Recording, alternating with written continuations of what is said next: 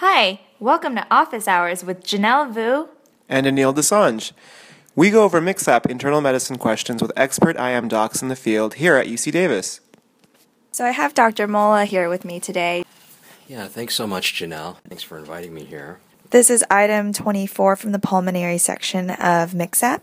A 40-year-old man who is a new patient is evaluated for a 6-month history of mild shortness of breath, which occurs primarily with exertion and also occasional wheezing.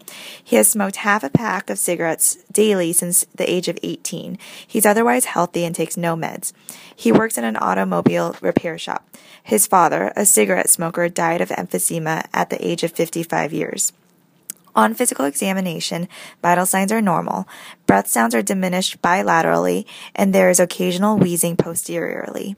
Spirometry shows an FEV1 of 58% of predicted and an FEV1 over FVC ratio of 65%. Chest radiograph shows bilateral basilar lucency, lung bullae. Which of the following is the most appropriate next step in management? A. Measure plasma alpha-1 antitrypsin. B.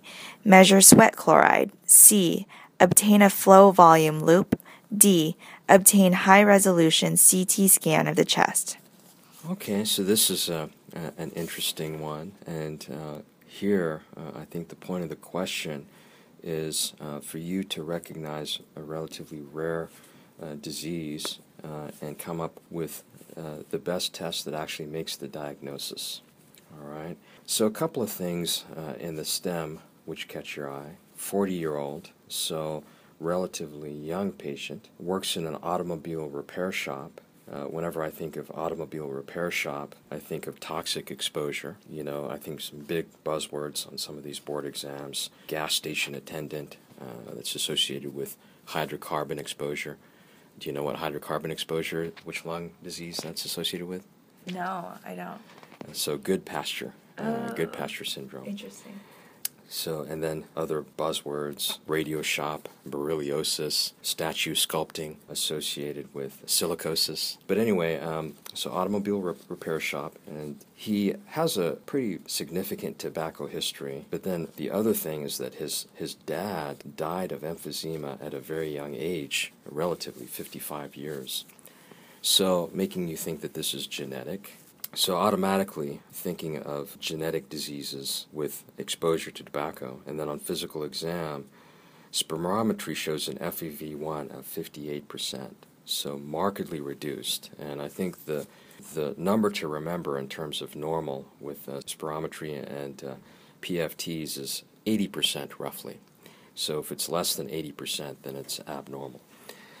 Now he has a predictive FEV1 to FVC ratio of 65%, so a very low FEV1 to FVC ratio, which is really the hallmark of obstructive lung disease. All those other diseases like that I had mentioned a little while ago, like silicosis, whatnot, those are restrictive lung diseases, and restrictive lung diseases have a normal or high FEV1 to FVC ratio.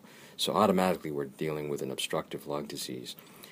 And then the other piece of important information is that the chest x-ray shows bilateral basilar lucency or lung bullae. So based on this, we know that we've got a young man with obstructive lung disease and a tobacco history implying alpha-1 antitrypsin deficiency. And so the one test out of all that we're offered that would make the diagnosis is to actually measure the plasma alpha-1 antitrypsin level. Now, a couple of things about alpha-1 antitrypsin deficiency.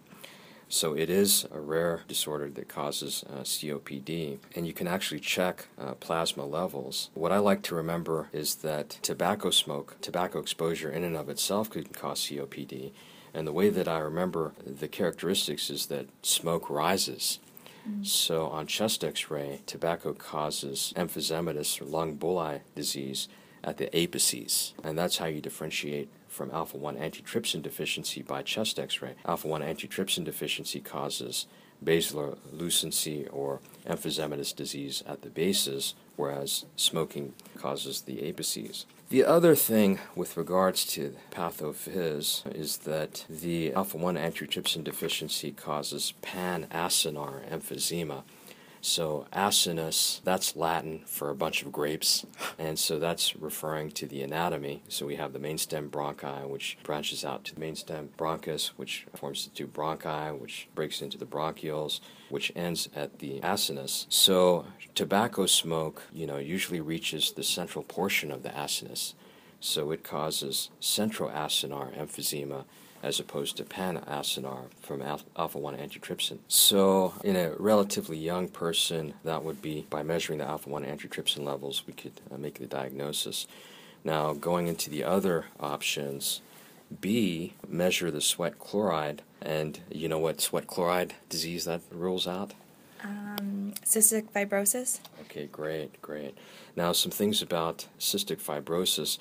What commonly gets tested is genetics. Cystic fibrosis is autosomal recessive, and it's one of the most common genetic abnormalities in Caucasian race. So usually you see it in patients that are a lot younger, but with better treatments we're seeing it in patients as they get older and older. Now, the hallmark of cystic fibrosis is that it's alteration in chloride and water transport across apical surfaces of epithelial cells. And, the epithelial cells could be in the GI system, they can be in the reproductive system. And what happens is there's abnormal mucus production, all right? So for that reason, cystic fibrosis patients get profound constipation. They're usually infertile because of the mucus production. The very first presentation a lot of times in CF patients is a meconium ileus when they're born. And in the lungs, because of this mucus production, they're prone to bronchiectasis. And what happens is this mucus gets trapped in the bronchi, and it develops into architectural changes. This severe bronchiectasis predisposes them to recurrent lung infections with very resistant organisms like Pseudomonas, MRSA, methicillin-resistant Staph aureus. And so these architectural changes, you usually see them on the chest x-ray, and it's not subtle. I think most of us would be able to see these x-ray findings. They're pretty blatant, and they show hyperinflation, bronchodivascular markings, cysts, severe bronchiectasis where the lung architecture is distorted. So, the chest x-ray in this patient's stem makes it pretty unlikely. Also, he is a little bit older, and as I mentioned, cystic fibrosis is being diagnosed later and later. However, 40 is still on the high side in terms of making a diagnosis of cystic fibrosis. And then the other thing is that CF patients, they tend to have a lot of coughing, coughing up thick sputum, purulent, and recurrent pneumonias. So all of these make cystic fibrosis rather unlikely, so we wouldn't get a sweat chloride test. Now the next answer is C, obtain a flow volume loop, which is always a great answer to put down, but in this particular question, they want you to come up with a test that actually makes a diagnosis. We know from the FEV1 and the FEV1 to FVC ratio that the patient has an obstructive lung disease. Now, a flow volume loop, that could help you to distinguish different types of obstructive lung disease, for example, upper airway obstruction. However, there's nothing to suggest upper airway obstruction, for example, stridor. And the chest x-ray, if the chest x-ray was completely normal, or if they had, for example, a symptom suggestive of asthma, other symptoms, then the flow volume loop might be reasonable to pursue. But in this case, we have something on chest x-ray, and we don't have any other symptoms suggestive of upper airway obstruction. Okay, and then finally, high-res CT scan. Again, a CT scan would be a great test to get. However, they want you to pick out the one test that would make the diagnosis in this rare disorder in the question stem. So it would be useful in evaluating the extent of disease, but not in terms of making the diagnosis in this case. Great. So if you were to sum this case up in one sentence so that students have something to remember from it, how would you do that? So we see COPD a lot. It's one of those bread and butter diagnoses that we see all the time in medicine. And if you ever see COPD in someone young, like less than 55, you always have to think of alpha-1 antitrypsin deficiency. And the thing about alpha-1 antitrypsin deficiency is that it is treatable. So if you are able to make the diagnosis, especially when they're young, then you can treat them and possibly hinder some of the lasting debilitating effects of chronic COPD. Now, for the purposes of your board exams, the question here, be able to recognize it in the question stem and be able to order the one test that will make the diagnosis, which is the alpha-1 antitrypsin levels. Perfect. Thank you. Thanks for listening to Office Hours with Janelle. and Anil. This was recorded and edited by us. And made possible by UC Davis Doctoring 4.